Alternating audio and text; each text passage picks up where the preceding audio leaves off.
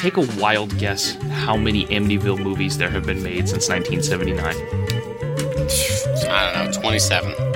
Actually, holy shit, that is entirely 100% correct. It is 27, dog. I wanted the 27. It is 27. Did you look that up? No. There's no way you can look it up that fast. You just blew 27 Amityville movies since 1970. You just blew your fantasy because you perfectly guessed. I just remote viewed the number. That's what it was. Welcome back to the Trilo Troika. This is Steve, along with the other Steve. And Ryan. God, I love a V8 in the afternoon. V8? Jesus. What are you, like a gay tennis player? No. So what are you, a mom in 1989? There's nothing wrong with being a gay V8 drinking tennis player, by the way. Just because I shaved my head does not mean I'm Andre Agassi, okay? But I have seen you smash a tennis racket before. I've smashed a lot. I mean, yeah, you know. Now, the question is, you're bald now, but prior to bald, did you have long flowing locks and a headband? Yes. There I we go. will neither confirm nor deny. I know. I will neither confirm nor deny that my hair used to be down to almost my shoulders. Oh my god. It's fine even if it was a Hulk Hogan situation. Yeah, brother. It's all real, brother. But it's real, but it's a mullet. Yeah. I think old Terry, what's his last name? Hot dog skin. Terry Bollea. Bollea, that's what it is. I think old Terry's hair is like, I think he has is 6 pieces of hair. And the silken hair of a Chinese man. That's It's Always Sunny in Philadelphia. That's his look. The skin of a hot dog and the silken hair of a Chinese man. You know, they have that joke where a guy's actually bald in a movie or whatever. They don't do this much anymore, but they'd rip off the wig. Yeah. There'd just be some super long couple of hairs under there. That's the Hulk Hogan situation. Brother. That bandana's doing some heavy lifting, brother. Oh man. And speaking of heavy lifting, I'm assuming. Oh yeah, what are we talking about this week? Nasser Al-Sanbadi? Former Mr. Olympia? Not this week, Steve. I'm sorry. Okay. I love bodybuilding so much. So much fun. That's when Steve just goes crazy when we have a bodybuilding episode. Oh, Jesus Christ. Just Steve talks for the entirety of the episode. It's one of those things that is that showcases exactly how comfortable most men are in their sexuality in this country. You'll be sitting there reading Flex magazine or something, and some dudes will look at you weird and some dudes won't, you know? Yeah. And you just be like, it doesn't really matter what my sexuality is, but yeah, I happen to enjoy bodybuilding. I think it's very interesting. And I like looking at freaks. And they're all just freaks. You're just that guy from that wrestling convention clip where he's just crying. Still real to me. Saying, I appreciate everything you do for your bodies for us. Dude, they are absolute freaks. I think I like working out, and I got into it back when I was in high school. And then my brother was an amateur, and he did that stuff. But Muscular Development was the best magazine because that had Mr. Biceps, Greg Valentino, the fucking guy who just stuck synthol straight into his bicep. Bro, listen, and those then dudes are wild. They're nuts, dude. And then he said that it was kind of a way he was dealing with the fact that his girlfriend had died or whatever. I'm what is going on? Every mental illness, sir. Greg, absolutely, because every Greg Valentino article in that magazine was in caps lock. It was 100% capital letters. Wow. Jesus Christ. Which I imagine he typed with single digits. He was just oh yeah, just packing away at the keyboard. He had what we call Genji sword fingers, where he was just poking with the index finger. When you do Tai Chi, there's a posture where you just have your 3 fingers down and your index up with your thumb tucked. When you bring and that's how he types. He just tap tap tap tap tap. After that awkward pause, we didn't lose you, did we? Who, me? No, I'm still here. I muted the mic because I was typing. Okay, because you just sort of went silent. I was did we drop Steve? Oh man. Well, this week, gentlemen, we're going to be talking about a very serious subject as we move into the spooky season of Halloween. Let's go. It's about the adversary of mankind, the devil, and those who fight against the devil. And by that I mean specifically Christian Ed and Lorraine moms. Warren. Oh, Ed and Lorraine Warren. Yeah. I just posted the devil in the chat. But Jesus Christ. It doesn't even look fucking real. Bro, It That's looks gonna- like it. we're going to talk about the devil, but that's going to be the image I put for the actual episode. like Oh, man. Synthol is just like such wild shit because the people that do it, it's an immediate giveaway that they have mental illness because it doesn't look real Absolutely. whatsoever. It's body dysmorphia. It doesn't look good either. Yeah, it's does body not look dysmorphia good, no. on like it's wow. It looks like instead of like biceps and triceps, it just looks like he has like a smeary veal parm just inside. He has, he suffers from what they commonly refer to as Akira arms. Yeah. We saw the guy in real life. My brother actually met him. He said he was a super nice guy. I'm like, you gotta be, because you gotta be down to earth if you're walking around with a fucking goddamn pork cutlet on each side of your arm, you know? Like, it's fucking weird. Anyway. So we're for talking those who about the don't know, devil? well, we're going to be talking about Ed and Lorraine Warren, Oh, people who are they're dead. constantly after the Oh, devil. we're specifically talking about Ed and Lorraine Warren. Okay. Yeah. I love Ed and Lorraine Warren. They're fucking lunatics. Let's They're go. so 'Cause- fucking crazy. I love it. They're fucking Because nuts. they're also like part of the Conjuring cinematic universe that they're at the center of, which they got some definite glow ups on the casting. And they also Because if you- they also were fit in, into the Trilateral Troika's extended universe of grifters too. Oh, 100%. Yes. Yeah. A lot of people that are in that like whole thing, they don't like Ed Lorraine Warren. They won't even have them on their shows or anything. but you well, it kind of helps that they're dead. But Yeah, they're dead now, but yeah, back You in guys the day. think that they're haunting people now because they're dead? no, because they're not demons. Because only demons haunt I will people, not ghosts. Are Ryan, you and sure Lorraine Warren was kind of a bitch? I will state my opinion again. I leave the just a chance that there is ghosts and stuff like that, but I largely think it's bullshit. the thing that disappoints me the most about them 90 is that because they're from Connecticut and you automatically assume that they have like some weird like northeastern like accent, but they don't. They're just like they have like the most boring like like standard toast. American like English accent. Just like that generic American, you know? Yeah, Oh shit! Lorraine Warren lived until 2019. Yeah, Oh man, I didn't know she lived that long. yeah. Ed died like much earlier, didn't he? yeah. He died in 2006. Yeah, that's a long time ago, man. God damn. I don't know. I look at pictures of Ed from like the 70s, and I'm like that man has to suffer from like heart disease. He looks Diabetes very old, and he looked very old, and he also like he had those eyes. You know what I mean? yes, Like yes, he always had like the eyes. rings around him. Yes, yeah. he had eyes for sure. He kind of looks like a guy that like got busted during the RICO predicate raids in the late 70s.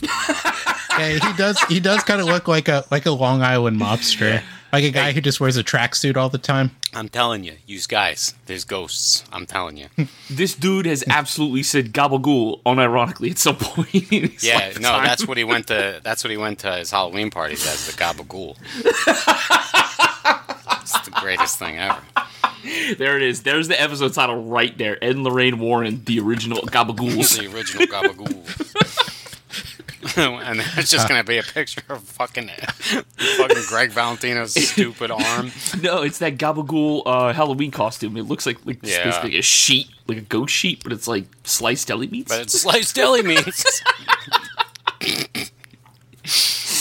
Anyway, So Ed Warren was born on September 7th, 1926 in Bridgeport, Connecticut. And Lorraine was born, Lorraine Rita Moran, on January 31st, 1927 in Bridgeport, Connecticut. Okay. They were both members of the Roman Catholic Church, which is something that informs a lot of their universe of demonology. And they were married in 1945. On January 11th, 1946, Lorraine gave birth to their daughter, Judy Warren. Ed himself was a self-taught and self-professed demonologist, author, and lecturer. And Lorraine claimed to be clairvoyant and a light trance medium. Being a demonologist sounds so cool if it wasn't just meant absolutely nothing at all. Well, that's the beauty of it, is if you really push the grift and you monetize it, I mean, it is cool. It's cool as shit. What do you do for a living? I'm a demonologist? That sounds so cool. I've written 50 books on the subject. They're How many demons have you seen? None. Completely None, fucking made up. What I do is I take out my Malleus Maleficarum and I just kind of, make it up as I go along. If they were alive today and like younger, they would definitely be on TikTok. They would be on they would not be on TikTok. They would be on Truth Social, and you fucking know it.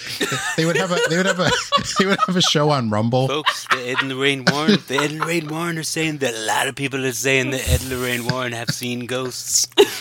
Ghosts voting for Hillary.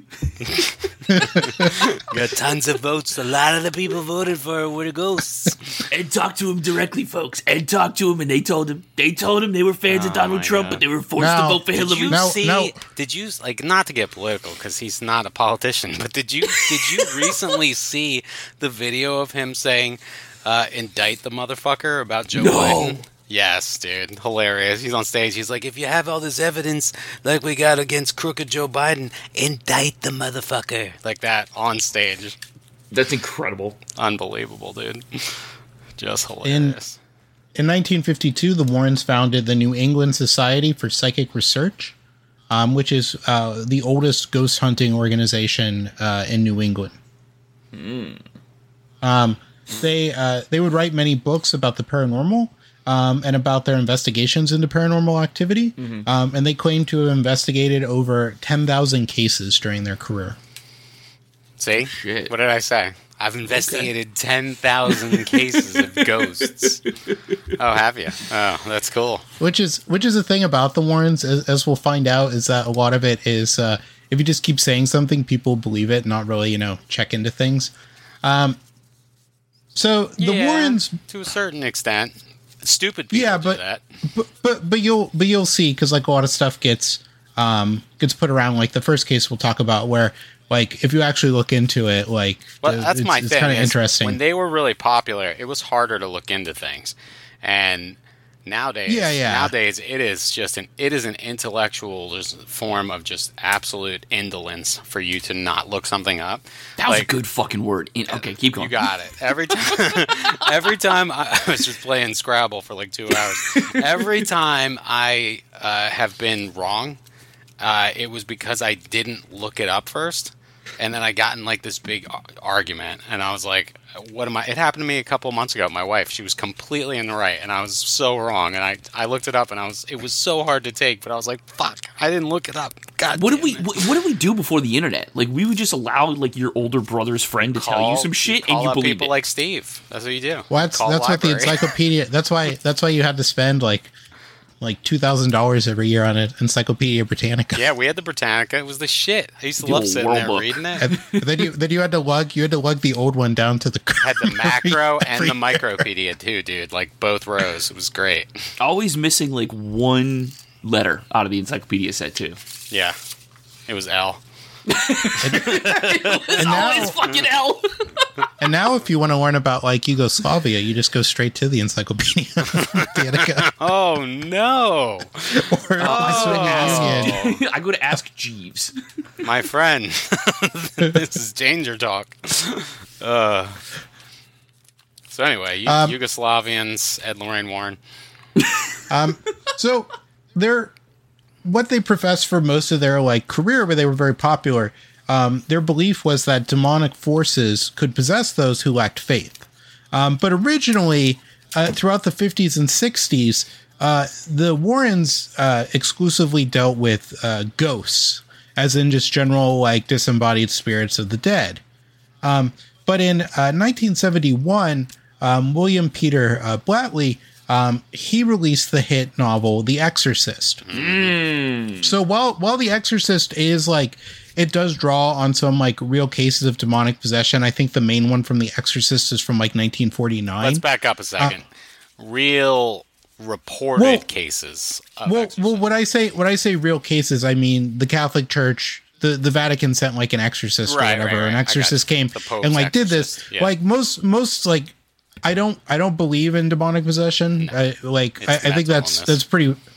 It's just generally mental illness or some other thing. That they just use the excuse that it's like demons, and then they just like torture people. Right. By the way, Pope's Exorcist was a good movie. It's good little scary movie. Well, you got to bet on the crow. Yeah, you always bet on the crow. So this book comes out in 1971. The movie doesn't come out until 1974, but it's like a bestseller. So right after this, like after it becomes like a hit seller, the Warrens change their story that instead of ghosts, it's demons that they deal with. All right, so they're up in the ante, right? Because ghosts are cool, Scooby-Doo, fun, everybody loves them. Grifting the goalposts. Fuck it, now we're going ghosts demons. Are old hat. Ghosts are old hat. You know, demons, that's what's in. Only boomers seek ghosts, you know? What are you scared of? That little? Are you scared of a bed sheet that floats around? Ooh, stop it. I'll say you this, Ryan. Are you afraid of a Raggedy Ann doll? Yes. If we're talking about Annabelle, I am terrified of that fucking thing. Yes. 100%. 100%. Because they were involved in all the good, like, supernatural shit. Well, they worm their way into some things, which we'll talk about. But so anyway, my grandparents had this, like, down at the end of their stairs, they had this, like, doll in this chair. And it was one of those like female dolly kind of things that had like the glassine eyes. You know what I'm talking about? They look like fucking real. Yeah. And it wasn't like those paintings where they paint the eyes in the way where like no matter where you go, it looks like it's looking at you kind of thing. Right. But when you went down those stairs, the first thing that was fucking looking at you was that goddamn demonic ass doll. You know? So yes, I'm fucking afraid of Raggedy Ann. Nah, fuck Raggedy Ann. Fuck ghosts. I mean, the Annabelle doll is creepy as shit. Absolutely. You know what I'm saying? But it's creepy on purpose, right? Yeah, well, yes, but I mean, like, the movie makes it worse. Sure. Yeah, the movie has to, like, one, for copyright reasons. I'm assuming they changed it up, and two, to make it more frightening. Because it's literally, like, one of those, like, big, like, Raggedy Ann dolls. Yeah. Like I feel like in the 80s they made them smaller, but, like, an OG Raggedy Ann doll. Like it's bigger than you think. Like, yeah, it's like it's huge, and it also like is the most unthreatening doll like ever. Yeah, those giant. It's the giant eyes, man. Yeah, it's the fact that it's a giant doll, and it's the eyes is what it is. So the case of Annabelle was sort of like one of their first ones, and that happened in 1971. So like soon after they switch over to the whole demon thing. So originally, the story is that these two women, one of them named Angie, and the other one, because they're not forthright with the names. Mm-hmm. Yeah, because then you'd be able to go back and research and figure out that they're full of shit. Listen, classic grifting 101. No details that you could be pinned down to. Angie and Donna. Yeah, sounds like two made-up names. So Angie and Donna. Technically, all names are made up, right? All right. This fucking pedant. This asshole. All right. So they find this doll, and they sort of like. They sort of put it in their apartment as just like on their sofa or whatever to sit around. But then they noticed that the doll seemed to move about the room, and that for instance Donna would sit her on the living room sofa before going to work, and when she would come home, she would find the doll in her bedroom with the door shut, for instance. Mm-hmm. Yeah, and Ed denied doing it. So. Yeah. I didn't do it. I don't know how she got in there. That's how I'm going to say Ed talks. Ed talks like this. I don't know how the doll got in there. Both Donna and Angie would also start finding notes left around the apartment that read, "Help me." And according to them, the notes were written on parchment paper, which they did not keep in their home. Yeah, I mean, that's probably the weirdest thing of this all, because who's out of parchment paper, you know? I always make sure I'm up. I get a Costco. I get the big reams of parchment paper. To me, Steve, the big scrolls. It's the forethought. You know what I mean? Like, people might need something to write on, and they don't want to use vellum every single time. So yeah. So when I was younger, I learned what parchment paper was the hard way. When I made cookies, but put wax paper down instead of parchment paper and put it in the oven. Oh no! My mom beat the shit out of me. I just smoke everywhere. My mom made me wear parchment paper shorts for a week. It was very tenuous. So Angie's boyfriend, Lou, was also in the apartment one afternoon while Donna was out, and he heard a rustling in her room, and he thought someone had broken in. When he inspected the room, he found that there was no sign of someone breaking in, but he found the Annabelle doll lying face down on the ground. Other versions of the story also say he was attacked by the doll when waking up from a nap. But suddenly, after entering the room, he felt a searing pain on his chest, looked down to find bloody claw marks running across it. Mm-hmm. And 2 days later, the marks mysteriously disappeared. Interesting.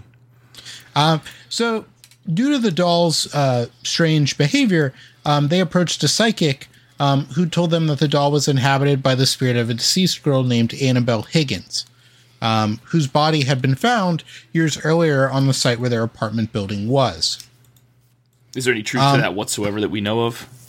Well, no, and we'll get to that. Okay. The medium claimed that the spirit was benevolent, and that it simply wanted to be loved and cared for. That's a 7-year-old, of course. So they tried to accept and nurture the doll, but the doll continued to elicit or exhibit malicious and frightening behavior. Wait, did you say that they tried to nurture the doll? Yes. All right. How? Well, they tried to breastfeed it, clearly. But I guess fucking guy went from, rocking it, talking, jumped straight to weird fetish. Just went right to fetish. Like, what the fuck, dude? Jesus Christ. Lorraine Warren was arrested for breastfeeding a Raggedy Ann doll. Indecent exposure. Yeah. That's what killed her husband. He was shocked. Shocked. Yeah. Shocked when she showed her ankle off in the 70s. You mean there's been a ghost of this house whole time, Lorraine? You've been feeding it breast milk? Jesus. I've been asking you to try the nectar of the gods for months now, and you won't let me try it, but you'll give it to a doll? It was after this that the Warrens were contacted, and they would investigate it, eventually moving it to their museum. I think this is the greatest part where I don't know if I'm getting too ahead here, but they take it to their museum, and Ed's like, hey, it might be really demonic. So I'm going to put basic ass pine car derby, balsa wood, and plexiglass together, and it's going to contain this demonic spirit. It's incredible. It's like they live in a world like these forces will kill you. And like allegedly, which we'll talk about, the doll has allegedly killed people who visited the museum. But it's like you're charging people like $5 to come to your museum with like cursed items. It's like, what the fuck is wrong with you people? Even if it was real and you believe that, you're like, oh yeah, you want to see the doll? Don't get too close or it'll kill you. How do you keep it secure? This shitty safe thing that I built? I don't know. We got some yarn that we wrap around the door on the cabinet. Oh, the door's just it holds shut with magnets. That's it. It's pipe cleaners.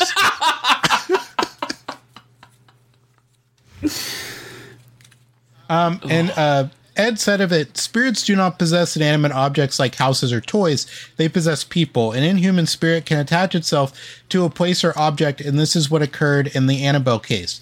The spirit manipulated the doll and created the illusion of it being alive in order to get recognition. Truly, the spirit was not looking to stay attached to the doll. It was looking to possess a human host. Interesting. The Warrens, they noted that there were signs of demonic possession around the doll, including teleportation, the doll being able to move on its own, materialization, the parchment paper notes, and the mark of the beast, which was the claw marks that appeared on Lou. The mark of the beast was a barcode or some shit that was going to go in your wrist or some nonsense like that. No, it's actually it just refers to Nero. That's all it is. Well, you just need to watch the educational music video "Donna Don't Go," and from the Family International, and you can see what it's all about. Sorry, I'll put that on the list. I got another educational video to watch later on this afternoon. It's called "Like a Virgin" from Madonna. Hey. Yeah. The Warrens, they ordered an exorcism of the apartment to be performed by a Catholic priest, Father Cook. Then they Father Cook, how you doing there, Father?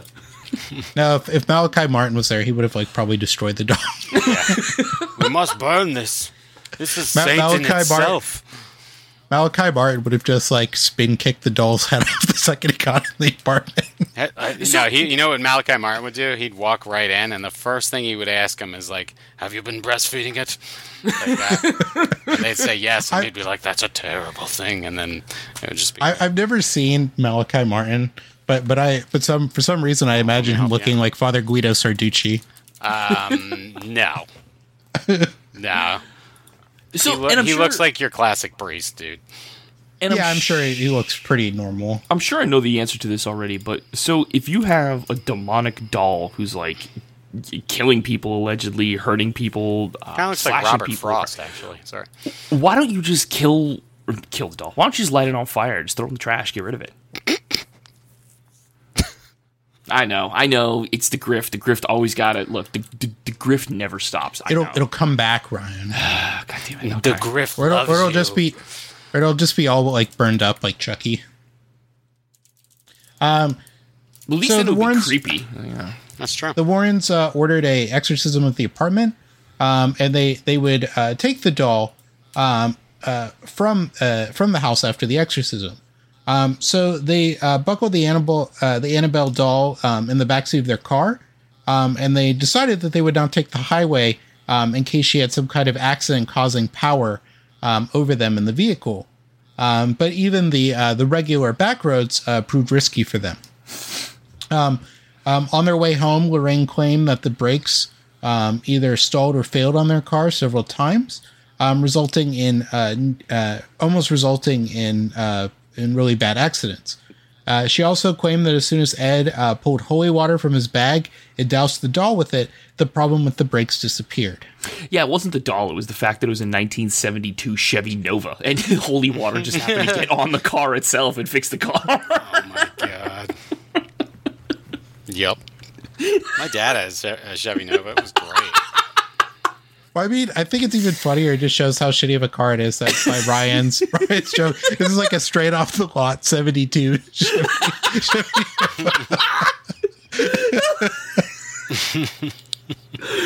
It's got everything you could ever want. Shitty drum brakes and everything. Just going to fail on you going 25 miles an hour down a rural road. These are snare drum brakes. They're loud. Hey, Steve, we scored 6 points against Houston. That's good. I know. They're going to come back. Yeah. So upon arriving at their home... Actually, the team is completely dead, and Ed and Lorraine Warren are currently investigating. Doing a seance. They're checking it out for us. I mean, I'm sure Annabelle would be a better quarterback than Pickett, but... Probably. Kyle Pickett. Because, after they arrived home... they placed the doll in Ed's study, where they reported that the doll would levitate and move about the house. Even when placed in a locked office in an outer building, they claimed that she would turn up inside the house. So the Warrens had a specifically made glass and wood case upon which they inscribed the Lord's Prayer and St. Michael's Prayer. Nice. Okay. For the rest of his life, Ed would periodically say a binding prayer over the case, which he believed would keep the sinister spirit inside Annabelle trapped. Now, do you think that they actually bought into their own bullshit? Of course they did. Like a Whitley Strieber? Listen, what's the saying? The longer you stare into the abyss stares back at you, or some shit. That's not what that's referring to. I was doing the laundry, and Anne put the clothes in the dryer. That's my Whitley Strieber. Anne's been dead for 10 years. The doll would remain in the glass case at their museum until the museum's closing. Once they claim a priest was visiting the Warrens' museum and picked up the Annabelle doll and didn't believe in its demonic abilities. Ed warned the priest about mocking Annabelle, but the young priest would laugh it off. And on his way home, the priest was involved in a near-fatal crash that totaled his new car. He claimed that he saw Annabelle in the rearview mirror just before the accident. So that's his way of trying to explain away the fact that he was not paying attention to what the fuck he was doing and he crashed into somebody. But listen to what he said. He saw Annabelle in the rearview mirror? Come on, man. Oh, my God. Years later, another visitor would taunt the Annabelle doll by rapping on the glass case and laughing at her. And on his way home, he reportedly lost control of his motorcycle and crashed into a tree. He was killed instantly, and his girlfriend just barely survived. She claimed that at the time of the accident, the couple had been laughing about the Annabelle doll. Okay, so something like that should be able to be like looked up and see how true it is. Which is the names of the young priests and the couple riding the motorcycle have never been divulged. Of course, God damn it. And also neither Donna or Angie, the two nurses who had Annabelle, have ever come forward with their story, and neither a Father Cook or Father Hegan appeared to have mentioned the exorcisms of her ever again. God, the there were two of the Catholic priests involved with it. Incredible, like the tales that they weave. It's God, great grifters though. I give them credit. Like they earned every penny of their grift. I mean, they completely bought into their own bullshit. In 1971, the Warrens claimed that the Harrisville, Rhode Island home of the Perron family was haunted by a witch who would live there in the early 19th century. What the fuck? In January of 1971... Wait, just like out of nowhere? They just claim... They just look them up in the phone book and claim You're just driving down the road and... This house has a witch in it. I'm Ed Warren. Do you have witch insurance? Yeah, do you have witch insurance? Go on. No, but they reported it first, so then they would come in and like swoop in and like popularize it and like sort of like get the demon train going. So in January of 1971, the Perron family moved into a 14-room farmhouse in Harrisville, Rhode Island. That's a big ass farmhouse. That's a big one. There, Carolyn, Roger, and their 5 daughters began to notice strange things happening soon after they moved in.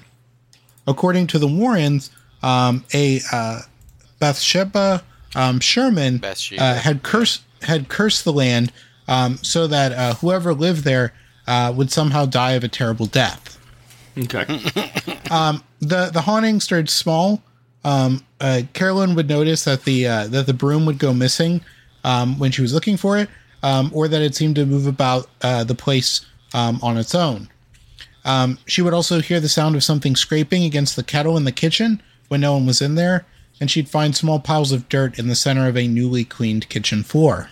Interesting. The girls would notice spirits around the house, though mostly they were harmless. However, there were a few that they claimed were angry. Carolyn allegedly researched the history of the home and discovered that it had been in the same family for 8 generations, and that many of them had died under mysterious or horrible circumstances. Several of the children had drowned in a nearby creek, one was murdered, and a few of them hanged themselves in the attic. Oh. It turns out there was actually a real person named Bathsheba Sherman, who lived on the property in the mid 1800s. She was rumored to have been a Satanist, and there was evidence that she had been involved in the death of a neighbor's child, though no trial ever took place. Oh, goddamn. She was buried in a nearby Baptist cemetery in downtown Harrisville. So the Perrons believed that Bathsheba's spirit was tormenting them. According to Andrea, the family experienced other spirits as well that smelled like rotting flesh and would cause their beds to rise off the floor. This is what we or what they based The Conjuring off of, right? This is the second Conjuring film. The second Conjuring film. Okay. Have you guys ever seen the actual, like, the real life house that, like, The Conjuring's based off of? Have you ever seen it? No. It is. I'll show you. So I'll put it in the chat. No. This is The Conjuring 1. The Conjuring 2 is the next one we're going to talk about, which is really funny considering what actually happened. So The Conjuring house, it looks so friggin' creepy, bro. Like, it looks like a rundown ass shack from the outside, like a large property, but it looks just run down, and it looks like it's in the middle of nowhere. So that just looks creepy as shit. Yeah. Well, yeah, it's a 200-year-old farmhouse. Yeah, okay. All right. I get it. So they believe that the spirit was tormenting them, and that as well, the father, it was claimed that when he would enter the basement, he would feel a cold, stinking presence behind him. They often stayed away from the cellar, which was dirt floored, but the heating equipment would often fail mysteriously, causing him to go down there to fix it. Over the span of a decade, the family lived in the house, and the Warrens made multiple trips to investigate. At one point, Lorraine conducted a seance in an attempt to contact the spirits that were possessing the family. During the seance, Carolyn Perron became possessed, speaking in tongues and rising from the ground in her chair. After the seance, though, Roger kicked the Warrens out and warned about his wife's being worried about his wife's mental stability. According to Andrea, the family continued to live in the house due to financial instability until they were able to move in 1980, at which point the spirits were silenced and the hauntings ceased. As mentioned, this was the basis for the 2013 film The Conjuring. Yep. Which Lorraine would also be a consultant on and also appeared in a cameo role in the film. Really? Yeah. She's like a receptionist, she was selling chiclets or something, or what? She was in it like Stan Lee cameos in Marvel movies. That's what she did. She did the Stan Lee cameo. Yeah. She did the Pee Wee Herman cameo. She basically showed up to make sure that they weren't tarnishing the good name of the Warrens. Paging Lorraine Warren. Which is also kind of like the way that they cast that movie is kind of like the casting of Pee Wee Herman in the Pee Wee Herman movie, Pee Wee's Big Adventure. Oh yeah. The Warrens also became known for their involvement in the 1975 Amityville horror case. Let's go. This is my shit right here. Though they're not really, we won't go into too much because they just sort of came after the fact. They weren't involved with it because the Lutzes, George and Kathy Lutz, they did a lot of the groundwork for that and also had the novel made, the Amityville Horror. Yeah.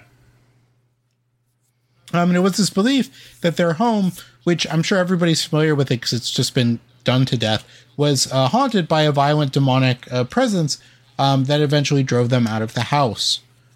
This was sort of also related to an actual murder that happened to the house when Ron DeFeo Jr. Murdered his whole family in the house. 6 people. Killed them all. Shot them all to death. The whole case is wild if you actually go back and read the actual Amityville case, the DeFeo case, basically. The actual part, what you could argue is the most haunted part of this house. Ronald DeFeo, he was a fucking psychopath. Oh god, it's wild. Your excitement about it is making me think we're going to turn into murder mommies here. So let's back up. Let's take a breath. We're gonna be like that that one true crime podcast. It's always at the top of the Patreon. Hey, murder mommies. Where they just have that like smiling, like almost like soy face look on their face in the picture, and it's like yeah, and she was raped and murdered and dumped in the dumpster. Well, I'm going to tell you now the best part, and I'm sure he'll mention this, but the best part of like the DeFeo's, I don't even know if it was their part of the investigation, but the picture, it's the creepiest picture I have ever seen in my life. It's the little boy on the top of the stairs. If you don't which was proven to be a hoax. No, don't ruin it for me, there man. Goes. He was edging. He was feeling good. Oh. Anyway, if you've never seen it, it's a picture. He was all edged up. You're looking at basically a banister and a staircase, and it kind of goes up like in a U shape. Dr. Bannister. Sorry. On the side of the photo, it's very clearly a little boy, and you can make out his head perfectly, but his eyes are perfectly white, and it looks like he's looking right at the camera. And I guess there were cameras set up in the house like on timers just to kind of take photos like they used to do when people, actually believed that ghosts were like a real thing that you could capture on film and everything. And then they still do, buddy. It's just this perfectly developed picture of a child, and it's just creepy as fuck.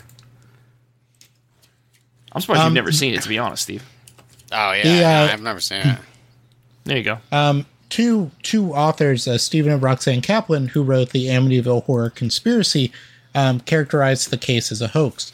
Lorraine Warren obviously believed that it wasn't and said as much.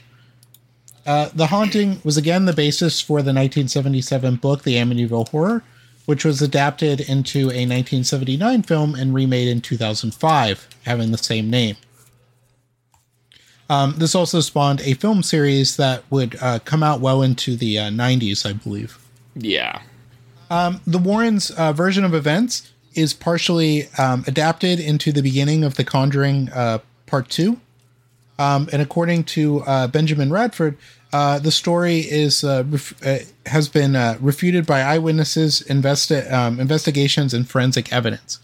In 1979, lawyer William Weber stated that he, Jay Anson, and the occupants of the home invented the horror story over quote-unquote many bottles of wine. Yeah, I mean, that perfectly makes sense. Soon after this, in 1977, in England, a single parent, Peggy Hodgson, called the Metropolitan Police to her rented home at 284 Green Street in Enfield, London. Her family had begun seeing and hearing strange things. Janet, who was aged 11 at that time, recalled sitting up in bed to see her dresser slide across the room that she shared with her brother. This would be the notable case of the Enfield poltergeist. So I just looked it up because I was curious. Take a wild guess how many Amityville movies there have been made since 1979. I don't know, 27. Actually, holy shit, that is entirely 100% correct. It is 27, dog. I went with the 27. It is 27. Did you look that up? No. There's no way you could have looked it up that fast. You just blew 27 Amityville movies since 1970. You just blew your fantasy because you perfectly guessed. I just remote viewed the number. That's what it was. I got ChatGPT. You just Ed Dames that shit. Yeah, I Ed Dames it. Yeah, there you go. That's wild that you guessed that, pulled that one out of your ass. I'm a little shocked. That 27 Amityvilles since that. Good lord, talk about beating something into the ground. I guess I'll never complain about Marvel again. Holy shit. I mean, The Conjuring is kind of like the Marvel movies for horror, because they have like all the spin-offs. Like James Wan's like, all right, so we're gonna have the Nun.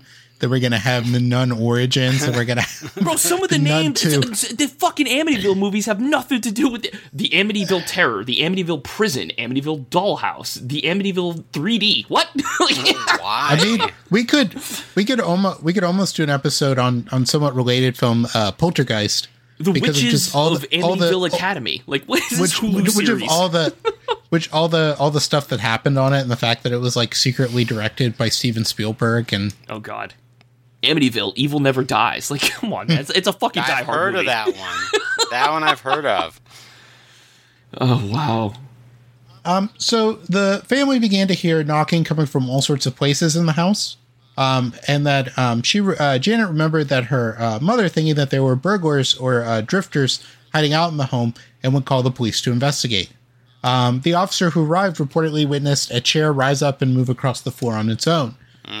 Reporters for the Daily Mirror, a reputable paper, who were also called in to report on the haunting, experienced them for themselves too. Legos and marbles would reportedly fly around the room, and they were hot to the touch when picked up. Clothing that was folded on tabletops would leap off of them and fly across the room, and the sound of dogs barking would be heard in empty rooms. Lights would flicker, coins would drop out of thin air, and furniture would spin or tip over without being touched. See, I don't care about all that. The worst part would be the laundry. Imagine folding all your laundry just to have some asshole ghost just pick it up and fling it across the fucking room. Yeah. He's so mad. It's generally called having a cat. Yeah.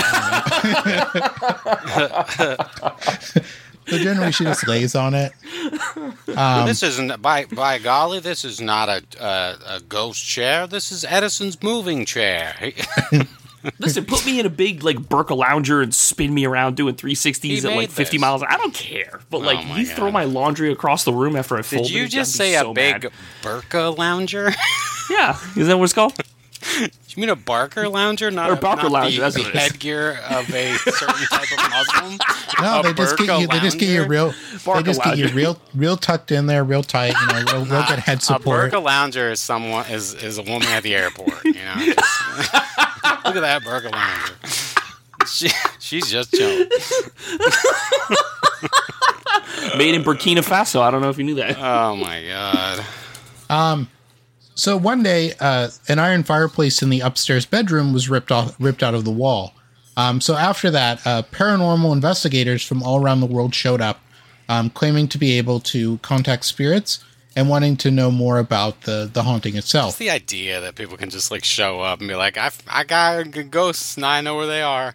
It's just like, what the fuck is... Well, it's like the people who show up, Elon. It's like the people who show up and want to like sell you solar. Like, are you on AT&T? Oh my god! But it's like, hey, you got ghosts. Hey, bro, you got ghosts. I'm telling you. Can you imagine if it was that lady from like Long Island Medium that showed up to that house and be like, "Oh my god, the real horror in this house is those curtains. Let's get those down. Let's fix this." No, I think you're confusing the Long Island Medium for Queer Eye. I think. My favorite paranormal show is the one where they have like the actual like home inspector go in, or like they'll talk about like, oh, it's haunted or whatever, and they'll send like in a paranormal investigator, and then they'll send in like an actual like home guy, and he's like, well, the noise is that your AC duct needed like cleaned out or whatever, and like you have asbestos in here, and not only that, it's like, I think there's radon. The walls are actually made out of mercury. I don't know how you did it, but that's not good. So Xenon. The Xenon detector just exploded when I brought it into your house. So is Xenon the shit that the women used to paint the watch faces with? That's radium. Radium. Okay. Yeah, where their fucking faces started falling off and shit. Yeah. And then everybody's like, "Hey," all the women were like, "Hey, there might be a problem with this paint. I don't know that we should be using it." If you notice, Judy and Claire and Melissa's jaws fell off last week. Dude, that's when the foreman came in with the whip and just started whipping them to get back. Exactly. It's my 100% favorite example to throw in people's faces when they say that like when we get in like union conversations is the radium watches. Just it's like insane. Look at that. Like when there's no regulation and the business is basically allowed to do whatever it wants, then tons of people fucking die, know. And it's like it could have been prevented, Yeah. It's and the off ridiculous. Chance that like any one of the 6 people that listen to us don't know, back around was it like the 40s, we were hand painting 7. I'm just kidding. I don't know. No, it was like in the 40s because it was around the time of like the nuke, right? Because they were still kind of. Well, this was like it was like the end of the 19th century was the radium. Like around the turn of the 20th century was like the radium thing. And these women were painting watch faces that would glow in the dark, but they were also licking the brushes, so they gave like that real fine point. It became popular. It became popular in the during World War I. That's like a light source that wouldn't like get your head blown off. Yeah. So they got used more often. But I think by that point they knew that like radium equal bad. Like don't don't lick the brush. Like, you would think that they knew, but when you also ignore it and you're like, no, like, your jaw fell off because you chewed too much tobacco. Like, something, just any other excuse that they would give. They're just sitting there painting, their jaw falls off, and the other woman looks at her and goes, huh, that's not good. Interesting. 6th person this week. I wonder what did that. Maybe it's the metal. Back to licking my brush. Helen, have you been smoking cigarettes enough? Your T-zone seems awfully congested. I recommend you smoke these Pall Mall. Listen. You gotta go to the nurse. Your 4 humors are off. You gotta get those corrected, all right? Well, Gatorades, or Mercury's in Gatorade, or something like that. Your Mercury is in Gatorade. Your Mercury is in Gatorade, and that's why your collar's up. Oh my god. So most of the investigators who visited the house, they came to believe that the children had been faking the experiences, and also one of the children had admitting to doing so on one occasion. But the Warrens still contended that it was actually real, and they showed up believing that a demonic presence was there. This was the inspiration for The Conjuring 2, but what in actuality happened is that Ed Warren arrived at their house uninvited, and they essentially told him to like leave because they didn't know who he was or why he was there. Like, look, I'm telling you, there's a haunting. It's happening right now. Who the fuck are you? He's just sitting there.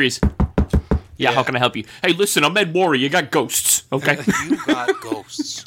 All right.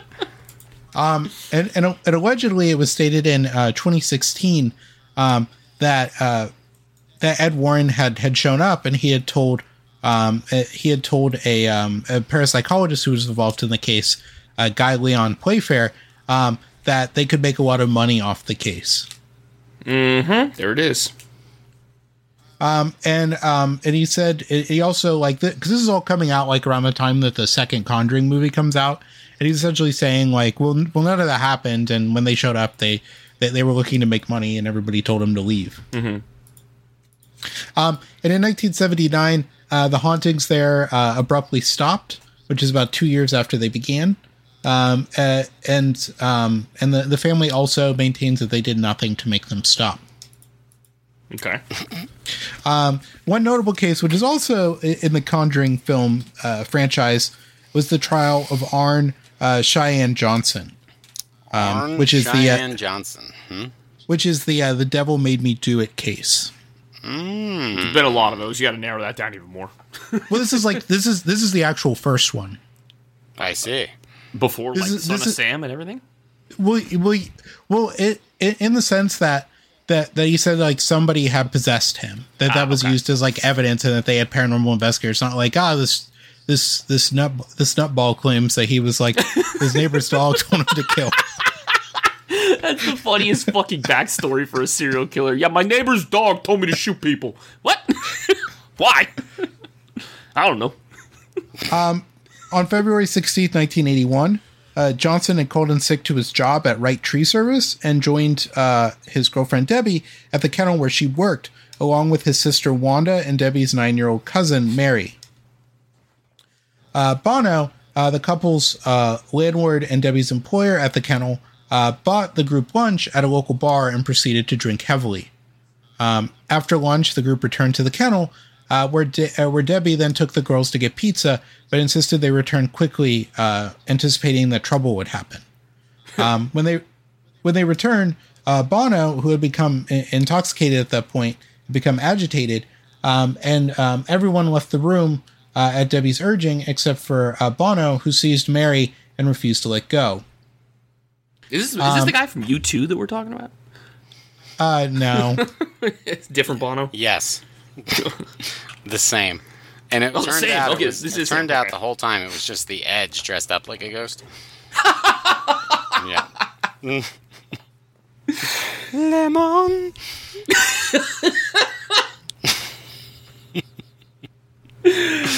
Oh, man. So this, not to be confused with U2's Bono. Nice. I like it. Who was told to stop in the name of love. So Johnson headed back to the apartment and ordered that Bono release Mary. Wanda recounted the following events to police as to what happened. Mary ran for the car as Debbie attempted to mitigate the situation by standing between the two men. Wanda tried in vain to pull Johnson away, and Johnson, growling like an animal, then drew a 5-inch pocket knife and stabbed Bono repeatedly. Bono died several hours later. Damn. Oh, shit. Why? Okay. According to, because they were was like stabbed. That's a good. Yeah, because you he got me there. was drunk and he was drunk and he was grabbing his lady. Yeah, that'll do it. Did you guys see that video of that guy, that Uber driver that shot the dude that was like YouTube pranking him? It was going. It's going around Twitter. It's the Well, I saw inevitable the guy- end of those fucking prank videos. It's the What was the- inevitable. is that What's the- going to happen? Was the guy in the mall? Yes. Isn't that where? Yeah. Yeah, and he gets. And he just gets clapped like red. It's this is ridiculous. I don't feel bad. I do not feel bad. For I have any two. of those Yeah, I have YouTubers two doing that opinions shit on it. at One all. is that, like, as someone who's a responsible gun owner, that does not rise to the level of shoot someone, what he was doing to him. But then two, it's kind of like you told him 3 times to back up, you backed up, he got back in your face. He's 6'5", you're like 5'7". Right? That technically is the scenario in which you would pull a gun. He's shoving a phone in your face. There's another dude with him, and you're a little bit worried, right? So, I don't know how you react in that situation, right? But It definitely is not. It's not a shootable offense. I mean, for really getting... It's not a shootable offense, but I mean, that's probably the closest thing to a shootable offense where you could possibly make the claim of, yo, this dude would not leave me the fuck alone. He started making me be in fear for my life, even though it's not. Yeah, exactly. But this is the It's an argument against. It's an argument against concealed carry, in my opinion.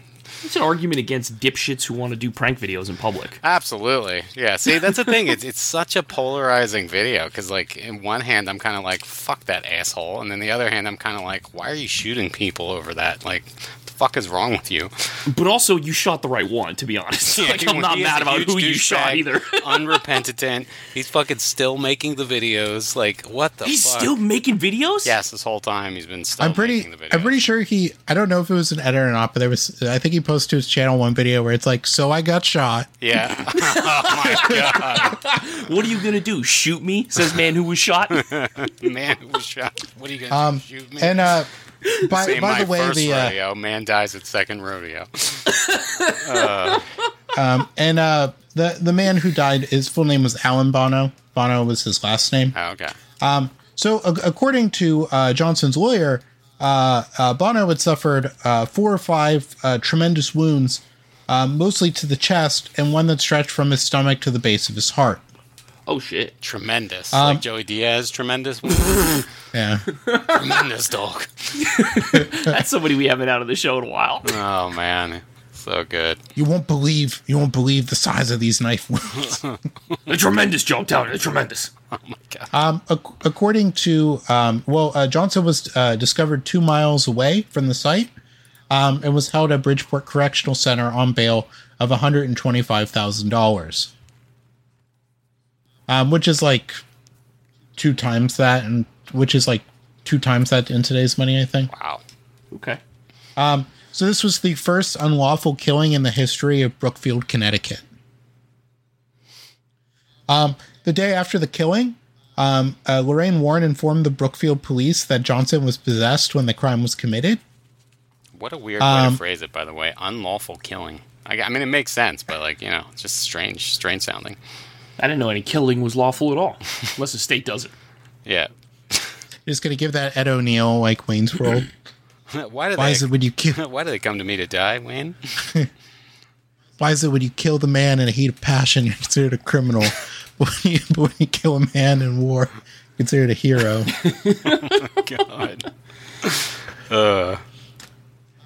So soon after this, a media blitz began around the story, which was fueled by the Warrens, whose agents promised that lectures, a book, and a movie detailing the gruesome case were in the works. Martin Minella, Johnson's lawyer, received calls from all over the world about what was being called the Demon Murder Trial. Minella traveled to England to meet with lawyers who had been involved in 2 similar cases, although neither of those cases went to trial. He planned to bring in exorcism specialists from Europe and threatened to subpoena the priests who oversaw David Glatzel's exorcisms if they did not cooperate with the defense. David Glatzel was like a famous like exorcism. Okay. The trial took place in Connecticut's Superior Court in Danbury, beginning on October 28th, 1981. Minella attempted to submit a plea of not guilty by virtue of possession. Wait, what? See, that's Your what I'm Honor, I talking didn't about, do it. I was Ryan. possessed. At the time, there were ghosts there, so. Yeah, I don't think the son of Sam's like, I'm pretty sure he had a public defender. I don't think his public defender was like, Your Honor, my client is not guilty by virtue of possession. Yeah, I don't really have any defense for you, but there's always ghosts. I mean. Why? Wait, who is he possessed by? The Lord of Darkness, Your Honor? I don't know if you've heard of him. Again. Do we have a picture of him yet? I believe you might call him read off. Beelzebub. Okay. Beelzebub, El Diablo. It just reads off like a 20 Satan, the great adversary. Your Honor, I'm happy to address him in this courtroom however you would like me to. Oh my gosh. But the presiding judge, Robert Callahan, rejected the defense. Right. Callahan argued that no such defense could ever exist in a court of law due to lack of evidence that it would be, quote unquote, irrelative and unscientific to allow related testimony. What the fuck is irrelative? Is that a word? You're goddamn right. Well, I mean, it's a judge, so he can make whatever the fuck he wants in his courtroom, but I don't think that's a word. I think it's irrelevant. I think irrelative is a correct word. Really? It probably is. I mean, it probably is, you know. We've changed the way we speak so many times. That unconnected, unrelated, and also related to irrelevant. Yeah, there you go. Okay. Sounds ridiculous, but okay. It says it fell out of use largely because of ghosts and demons. It's a perfectly cromulent word, okay? Perfectly cromulent. Oh, man. Yeah. You guys are dropping great vocab words today. Cromulent's not a real word. Oh. That was. I never heard of it, so I was like, man, that's a good one. The Simpsons. Yeah. That's a perfectly cromulent word. I hate you both. The defense chose instead to imply that Johnson acted in self-defense. So because of this, the jury was not legally allowed to consider demonic possession as a viable explanation for the killing. Oh, good. Jesus Christ. Idiot. The jury deliberated for 15 hours over 3 days before convicting Johnson on November 24th, 1981 of first-degree manslaughter. I can just imagine Ed and Lorraine walking out of the courthouse like, you win some, you lose some, you know?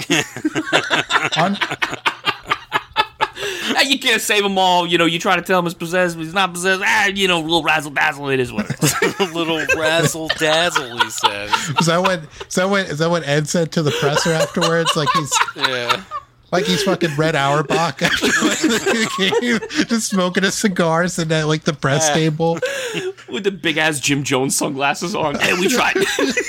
We gave it our best shot. Sorry, you win some, you lose some. But what I'm telling you here is, oh my god. Hey, my baby, me and Lorraine gonna go get breakfast. All right. Yeah, we're gonna go down to Perkins.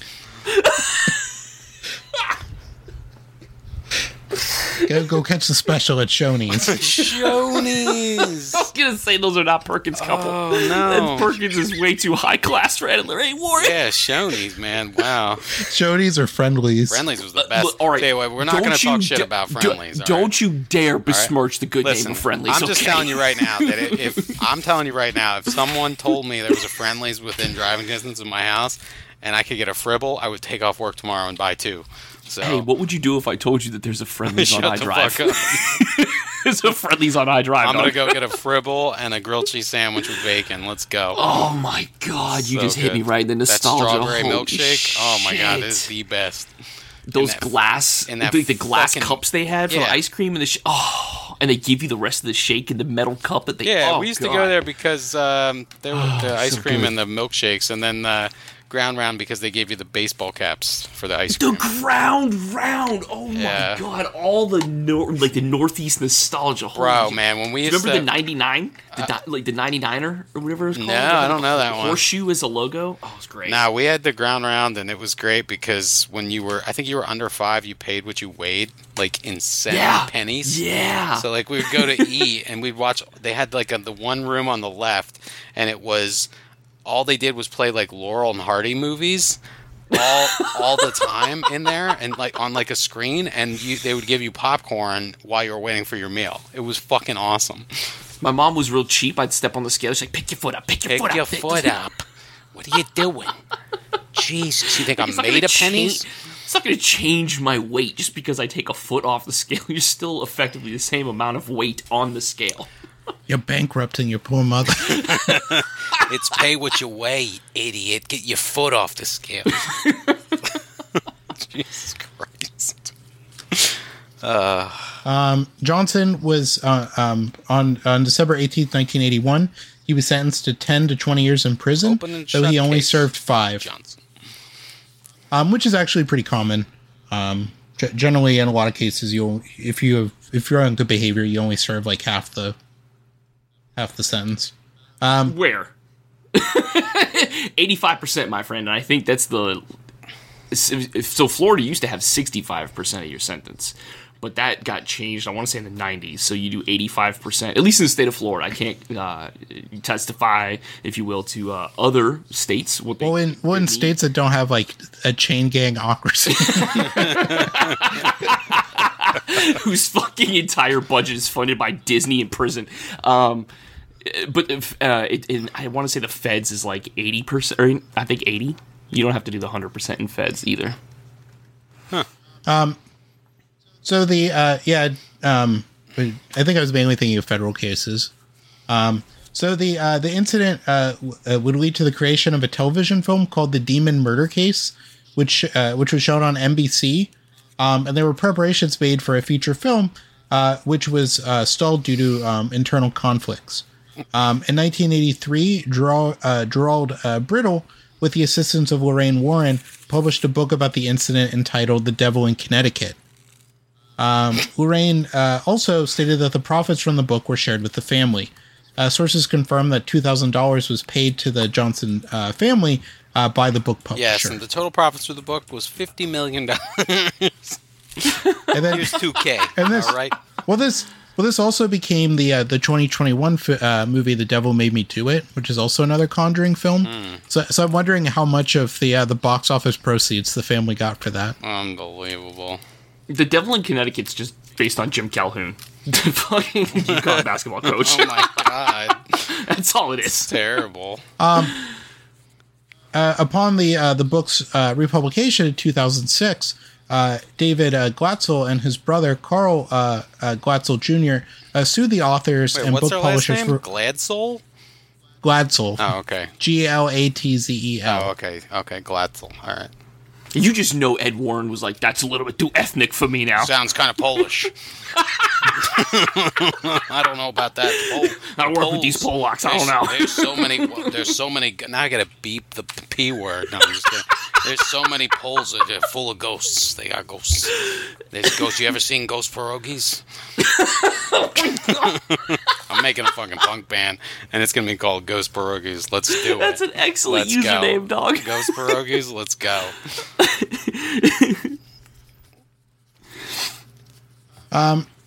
So a lot of this, Dukes, remember I said that Glatzel had given testimony. It was claimed that he was possessed by a demon when he was a child. So they're suing because they talked about that, and they sued the authors and the book publishers for violating their right to privacy, for libel, and quote unquote intentional infliction of emotional distress. Wow. Okay. Carl also claimed that the book alleged he committed criminal and abusive acts against his family and others. He said that the possession story was a hoax concocted by Ed and Lorraine Warren to exploit the family and his brother's mental illness, and that the book presented him as the villain because he did not believe in the supernatural claims. He asserted that the Warrens told him the story would make the family millionaires and would help get Johnson out of jail. Okay. According to Carl, the publicity generated by the incident forced him to drop out of school and lose friends and business opportunities. In Can you imagine 2007, having to drop out of school because that fucking dickhead Ed and Lorraine? Oh my god. I'd be so mad that those human bowls of oatmeal ruined my life to make Why'd me you lose drop friends out and of shit. school? Ghosts. These two, you're never gonna believe it. They're called demonologists or something. sounds like you got a possession on your hands, eh? Sounds like you're possessed. I might know two people that can help you out. Here's my card. The names are Ed and oh, never mind. In 2007, he began writing his own book titled Alone Through the Valley about his version of the events surrounding his brother. Lorraine defended her work with the family, claiming that 6 priests who were involved in the incident agreed at the time that the boy was possessed and that the supernatural events they described were real. I think that's a quorum of priests, by the way. 6. Yeah. I think that's it. That's what you need. That's an official word of God decision there. It's good enough to pick a pope. It's good enough to determine possession. Good enough to ferret out of possession. No independent verification of this claim about the priest's views was provided. Brittle, the author of Devil in Connecticut, says he wrote the book because, quote unquote, the family wanted the story told, that he possesses videos of over 100 hours of interviews with the family, and that they signed off on the book and confirmed that it was accurate before it went to print. Like you do. The father, Carl Glatzer Sr., denies telling the author that his son was possessed. Johnson and Debbie wholeheartedly support the Warrens' account of demonic possession and have stated that the Glatzels in question are suing simply for monetary purposes.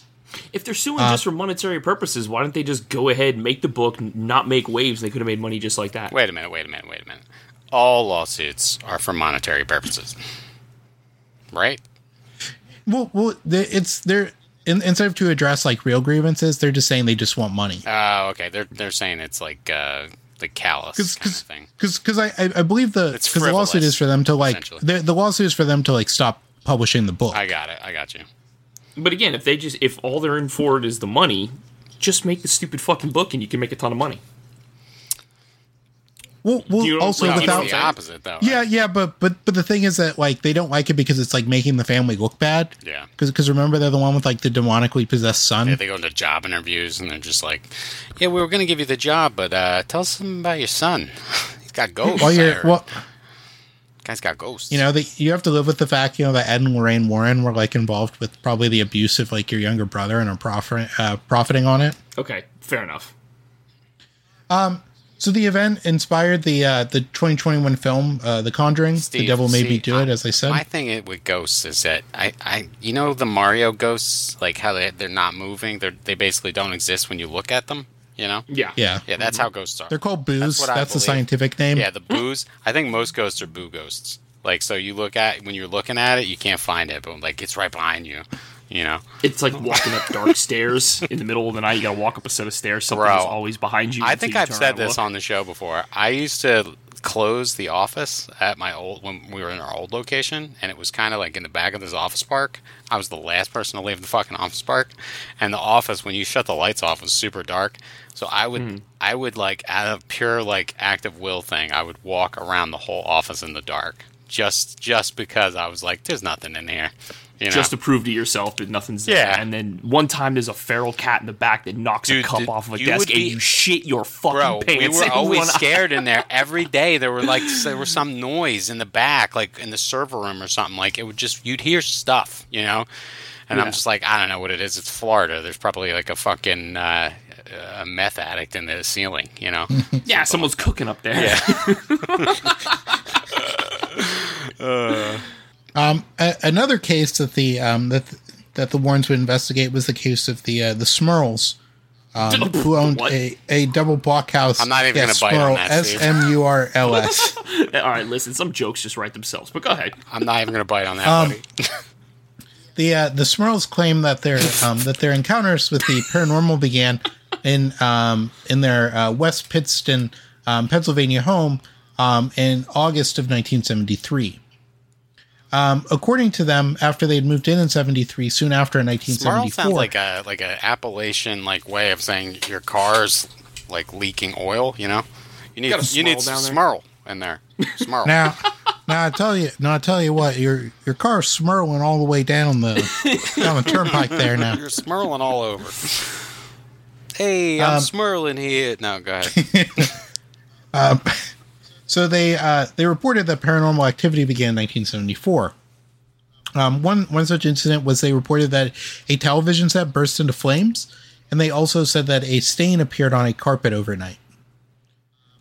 Water pipes began to leak, even though they were repeatedly resoldered by a plumber, and scratches resembling those from a large cat appeared on paintwork and bathroom fittings. In 1977, they reported that events began escalating. Toilets flushed without human intervention. Footsteps were heard on the stairs. Chest drawers opened and closed unaided. Radios worked when they were not plugged in. Rocking chairs rocked while empty, and a sour smell filled the house. All of that is explainable. Every single bit of that is explainable. But go ahead. I mean, let's see how close they are to Philadelphia. Jeez. Listen, you don't need Ed and Lorraine to figure this one out. You got a stain on the carpet? Yeah, your kid fucking dropped some food and tried to clean it up in the middle of the night and just failed and went back to bed. You get sour smells? Yeah, it's the 70s. Your refrigerator probably broke. Oh yeah, it's by Scranton's, that's why. There you go. Sour the smell. Electric City. So in 1985, John and Mary claimed to hear loud, obscene language, and Jack and Janet's house would also become extremely cold. Okay, once again, you're in Pennsylvania. 2 days after this, an icy cold swept through the house, and a strange black human shape allegedly materialized in the kitchen in front of Janet. It was about 5 feet 9 inches tall, with no facial features. It later appeared to Mary Smurl in her kitchen as well. They also claimed that the premises were disturbed by a demon that caused loud noises and bad odors, threw their dog into a wall, shook the mattress, pushed one of their daughters down a flight of stairs, and physically and sexually assaulted family members on several occasions. Oh, damn. In 1986, the family brought in Ed and Lorraine Warren to get to the bottom of things. According to Ed... Here we go. According to Ed, the demon that inhabited the Smurls' home was very powerful, and it shook mirrors and furniture after they tried to persuade it to leave by playing religious music and praying. All right, everybody. Pissed off because they were just playing some God rock. All right, everybody, hold hands. All right. Our God is an awesome God. Well, it's 1986, so he's just like, I got the new Striper album. If anything, you're just making the ghost upset, you know? Ed claimed that he felt a drop in temperature and saw a dark mass form in the home, and the demon once left a message on a mirror telling him to get out. After months of investigation, the Warrens alleged that Ed specifically alleged that he had a number of audio tapes containing knocking and rapping caused by the demon. I'm rapping. Which demon was spitting? I'm rapping. It was like also the mid 80s, so he was just rapping about going having dinner at his friend's house, and the mom made like lasagna or something. Guest track on the Beastie Boys.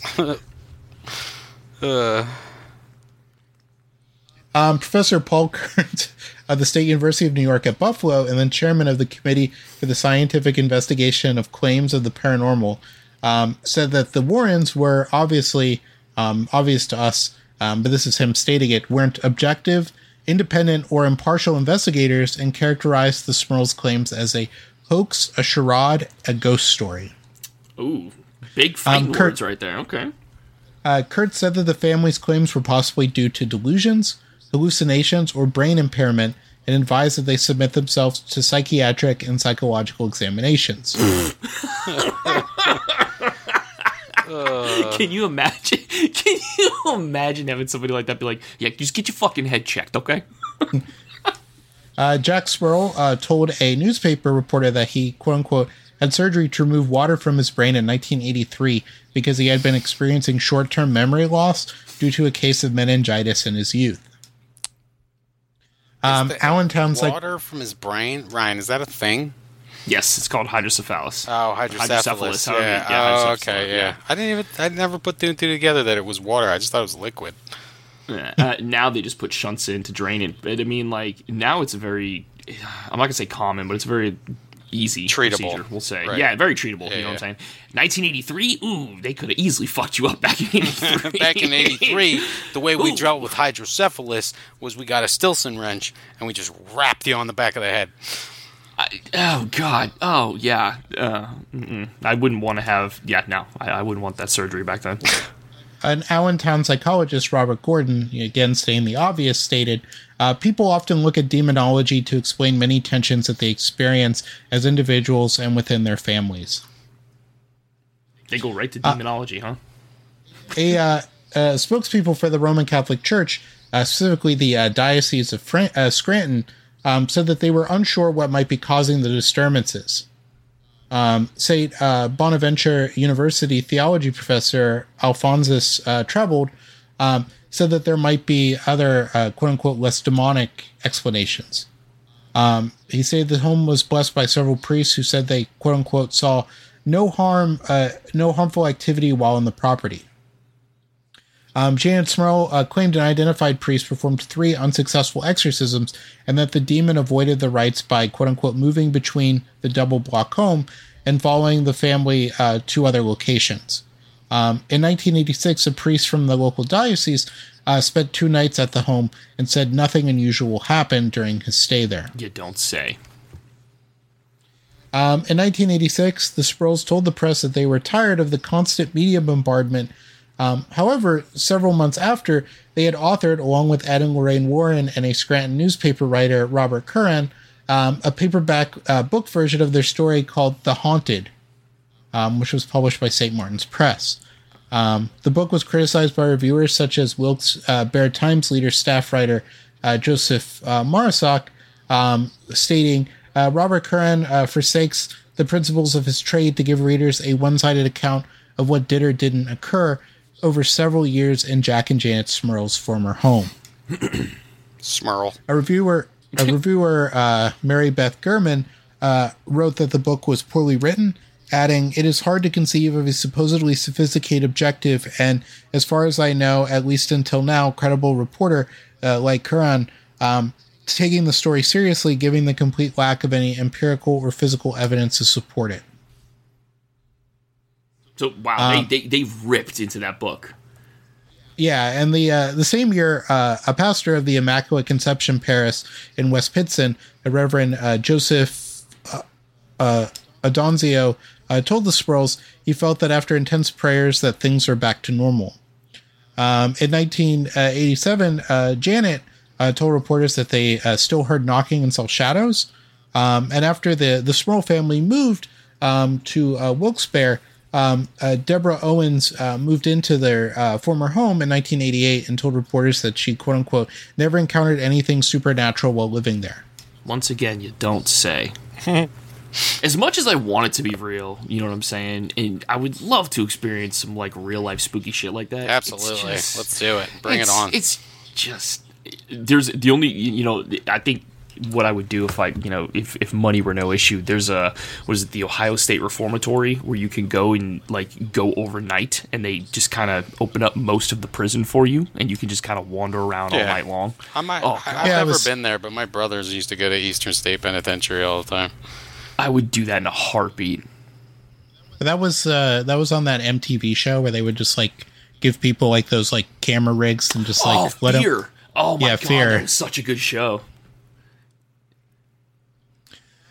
So they attempted to make an actual movie out of the case in 1991, but the best they could do was making a TV movie that was made for Fox called The Haunted. Aired on Lifetime twice and then never showed again. Ed and Lorraine, as mentioned earlier, that they also ran the Warrens, if you actually believe any of this is real, very questionable decision-making process, occult museum, which apparently is currently closed. I don't know what its status is. Which was at their house in Moreau, Connecticut, and The museum displayed many of the quote-unquote haunted objects and artifacts from around the world that they encountered. And most of them were artifacts from their famous investigations. The museum is currently owned by their daughter, Judy Warren, and her husband, Tony Spera. In a 1997 interview with the Connecticut Post, Steve Novella and Peter DeAngelis, they investigated the Warrens for the New England Skeptical Society. They found that the couple to be pleasant, but their claims of demons and ghosts to be quote unquote at best as tellers of meaningless ghost stories and at worst dangerous frauds. They took the tour, which was at that time $13, and looked at all the evidence the Warrens had to offer in the museum. They watched videos and looked at the best evidence they had. And their final conclusion was that it was, quote-unquote, all blarney. Blarney. Blarney? They must have touched the Blarney stone. Bap, bap, bap. Get a little kiss. They found common errors with flash photography and nothing outwardly evil in the artifacts they encountered. To quote, they have a ton of fish stories about evidence that got away. They're not doing good scientific investigation. They have a predetermined conclusion, which they adhere to literally and religiously, which was according to Novella. Lorraine said about the men who, after they wrote their piece, the problem with them is that they, quote unquote, they don't base anything on a god. Which Novella responded, it takes work to do solid critical thinking to actually employ your intellectual faculties and come to a conclusion that actually reflects reality. That's what scientists do every day, and that's what skeptics advocate. God, something that was said in the 90s, it still rings true today. You know what I'm saying? It takes work to critically think about things. And just TikTok has just ruined people's ability to think critically about things. If you think it's TikTok, you have... Yeah, I think you're selling your argument short. Social media in general. The fucking MySpace, whatever. Social media. Just say social media. It's just... Social media. People just basically all we gotta, repeat whatever all we know is say. Tom. Tom is the cause of Western civilization's downfall. He's the decline of Western civilization. I posit Tom is the GOAT. Tom made his money and sold MySpace. We have never heard from that dude again. That is the GOAT, smartest man, and unlike Zuck, who just can't stop stepping on rakes, or the other asshole whose name I'm not even going to say. Jesus I'm going to get in an MMA fight. I'm Zuck. How do you call your fucking website X, but you don't change the domain name? It still says twitter.com. God, I hate him so fucking much. Yeah. In an article for the Sydney Morning Herald that examined whether supernatural films are really based on true events, the investigation was used as evidence to the contrary. As Novella is quoted, the Warrens claim to have scientific evidence that does indeed prove the existence of ghosts, which sounds like testable claim into which we can sink our investigative teeth. What we found was a very nice couple, some genuinely sincere people, but absolutely no compelling evidence. It was made clear that neither DeAngelis nor Novella thought that the Warrens would intentionally cause harm to anyone. They did caution that claims like the Warrens serve to reinforce delusions and confuse the public about legitimate scientific methodology. Right. So in the I don't even know what the word I would use. In the supernatural fandom, we'll say, right? The TV show? No. Like the supernatural, like the ghosts, the paranormal demons, community, the vampires, I guess. The paranormal community. Okay, here we go. In the paranormal community, are Ed and Lorraine Warren laughed at, or are they like, oh, they're the cute old grandmas, we just kind of enjoy their, or is it just like, I said earlier that most of the people, I still listen to a lot of paranormal media, and most of the people there just don't really respect them at all. They're like a joke. It just depends who you're listening to. I think a lot of it is the demon thing, because like a lot of paranormal investigators, I would say the vast majority of them are not really into that sort of like cosmology. Right. And like no one hates like paranormal investigators more than like other paranormal investigators. Absolutely, like they are the most catty and like just like they all hate each other. They're all competing with each other. And like that's like the whole thing about like the Men in Black, that there's a common theory that the Men in Black were actually other paranormal investigators, just like playing like pranks on other paranormal investigators. I thought the Men in Black were aliens. Well, that's what the claim is. But in reality, what it seems likely is that it's just like other paranormal investigators just like setting them up with stuff to see like if they post it or whatever. Gotcha. And just fucking with them. Gotcha. Okay. I mean, it tracks, right? Like that's what they do. Like they fuck with each other. But yeah, they all hate each other. They all have their own like version of things, and since they don't use, as mentioned, any sort of like scientific rubric, that they're always like at odds with each other. It's kind of like, for instance, even though they're like books on like demonology, it's like feng shui. Well, like no two like feng shui masters can agree on what the proper feng shui is for something. Put the red object it's the same thing for all these other people. Of your room. Put the red object in the south corner on Tuesdays after February. Shut the fuck up. None of you know where it's the same thing as wine sommeliers and everything. Like they can't identify a boxed Franzia from like a top tier if there's such a thing. White Zin. I used to think that. I can't find any information about that. But I looked it up a long time ago. I think there are actually legit sommeliers, but I think people just like their taste. Well, they're not like exactly special. You know what I mean? A sommelier's job should be to say, hey, listen, this is kind of the tasting notes that you're going to get from this, and this is what a good pair would be. But the problem is that people have elevated sommeliers to a point to be like, oh, they can tell expensive wine from cheap wine. They're mouth engineers. No, the fuck they can't. If you blindfold somebody and give them a glass of wine, unless you give them like toilet wine, there's no way you're going to be able to tell the difference toilet between wine. cheap That's and the expensive. Best right there. Picks up notes of the bowl. Yeah, it's very strange, but I whatever, make your money, I guess. Hey, you win some, you lose some. You understand what I'm saying? Sometimes I can tell you the good wine. Sometimes I can't tell you. Hey, it is what it is. I thought it was Beaujolais. Turns out it's piss. I'm sorry. Now pass me that Seagram's bottle, thank you. So Ed would die on August 23rd, 2006. Rip to a real one. Pour one out for the homie. And Lorraine would die on April 18th, 2019. Ed was 79 at the time of his death, and Lorraine was 92 years old at the time of her death. Do we know how they died? Well, obviously the demons finally got them. That was my question. I was going to ask, was it the demons? Did they get him? You know, Ed was decapitated by a sheet of glass, like in The Omen. And Lorraine drove too close to a log truck. Oh my God. Lorraine got Final Destination. And because she was a 92-year-old woman driving.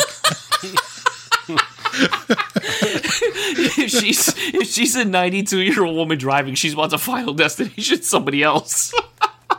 Oh man. She's gonna drive through a farmer's market. And then blame it on the demon in her gas pedal. My car is possessed. I don't know what's going on. No, Your Honor, my car has been christined.